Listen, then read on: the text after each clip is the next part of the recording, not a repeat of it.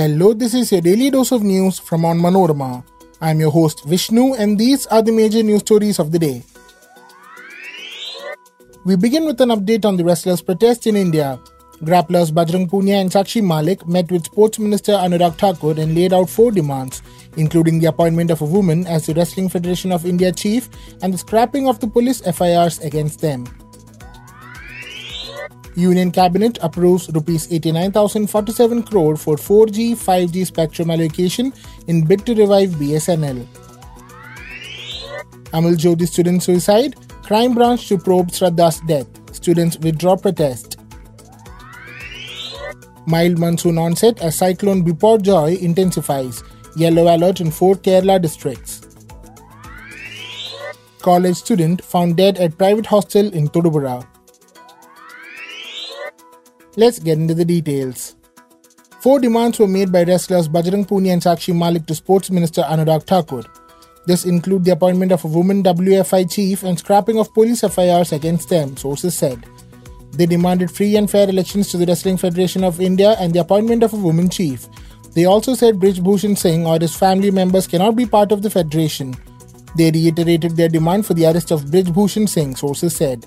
The protesting wrestlers have been invited by the government for the second time days after they met Home Minister Amit Shah. In January too, the wrestlers met Anurag Thakur at his residence and called off their protest after a committee was formed. At that time, former wrestler and BJP leader Babida Phogat played the mediator's role. The Union Cabinet on Wednesday approved the third revival package for BSNL with a total outlay of Rs 89,047 crore. The package includes allotment of 4G and 5G spectrum for BSNL through equity infusion, an official statement said. Also, the authorized capital of BSNL will be increased from Rs 1,50,000 crore to Rs 2,10,000 crore. The spectrum allocation will enable BSNL to roll out pan-India 4G and 5G services, 4G coverage in rural and uncovered villages under various connectivity projects, provide fixed wireless access services for high-speed internet and provide services spectrum for captive non-public network. The government had provided first revival package worth Rs 69,000 crore for BSNL and MTNL in 2019. The second package worth Rs 1.64 lakh crore was announced in 2022. The students of Amal Jyothi College of Engineering, Kanjirapalli withdrew their protest on Wednesday. The students agreed to wrap up the protest following an assurance by Minister for Higher Education R. Bindu that the crime branch of the police will investigate the death of a student by suicide at the educational institution. The probe will be supervised by the Superintendent of Police. The management has promised to take action against the accused staff members if the investigation finds that they had a role in the suicide of the student, a source who attended the talks told Onmanorama. It has also been decided that the management will not go ahead with any disciplinary action against the students who protested. The college's internal grievances system will be strengthened. The students, if needed, will also be given counselling, the sources said.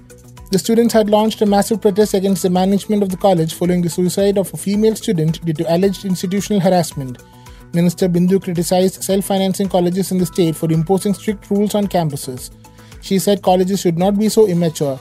Students have been facing too much pressure due to discipline and moral policing in colleges.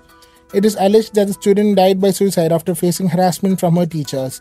The management on Tuesday decided to shut the institution indefinitely and asked the students to vacate hostels. However, the agitated students refused to vacate the hostels and decided to continue the protest on campus. Meteorologists are predicting a mild monsoon onset over Kerala as cyclone Biparjoy rapidly intensified into a severe cyclonic storm on Wednesday. The monsoon is likely to have a weak progress beyond southern peninsula under the influence of cyclone Biparjoy, the first storm brewing in the Arabian Sea this year. Forecasting agencies said the storm has been undergoing rapid intensification. Cyclone Biparjoy intensified by 40 knots since Tuesday morning, according to the Joint Typhoon Warning Center, the US Department of Defense's agency responsible for issuing tropical cyclone warnings for the Pacific and Indian Oceans. Scientists say cyclonic storms in the Bay of Bengal and the Arabian Sea are intensifying rapidly and retaining their intensity for a longer duration due to climate change. The increase in cyclone activity in the Arabian Sea is tightly linked to the rising ocean temperatures and increased availability of moisture under global warming.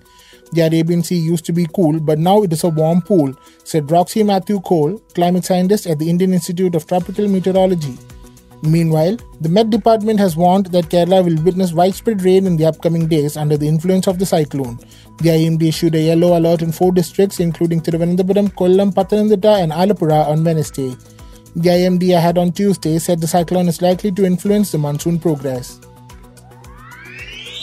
A college student was found dead at a hostel in Thodupuzha on Tuesday. A.R. Arun Raj, a student of Al-Azhar College, was found hanging at the private hostel in Maratthikandam near the institution. Arun Raj from Pattanapuram was a second-year mechanical engineering student. His body is believed to be 2 days old, Onmanorama News reported.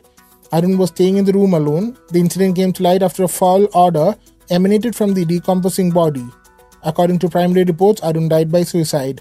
Thodupuzha DYSP M.R. Madhu Babu said, "It is understood that Arun Raj was going through a bout of depression. He had some family issues and was very upset about that. We are verifying his mobile phones and laptop to know more about what led the youngster to take the extreme step. It was found that he had been posting visuals of children weeping on his social media accounts recently. However, he was not taking any medicines for depression. He had returned to the hostel after spending a 1-month vacation at home. He went to the college on Monday and returned to his hostel. According to police, he might have committed suicide on Monday night." That brings us to the end of this episode. Thanks for listening to Daily News Toast, hosted and produced by me, Vishnu, with technical support by Idea Brew Studios. Follow onmanorama.com for detailed updates on the latest news and be sure to come back tomorrow.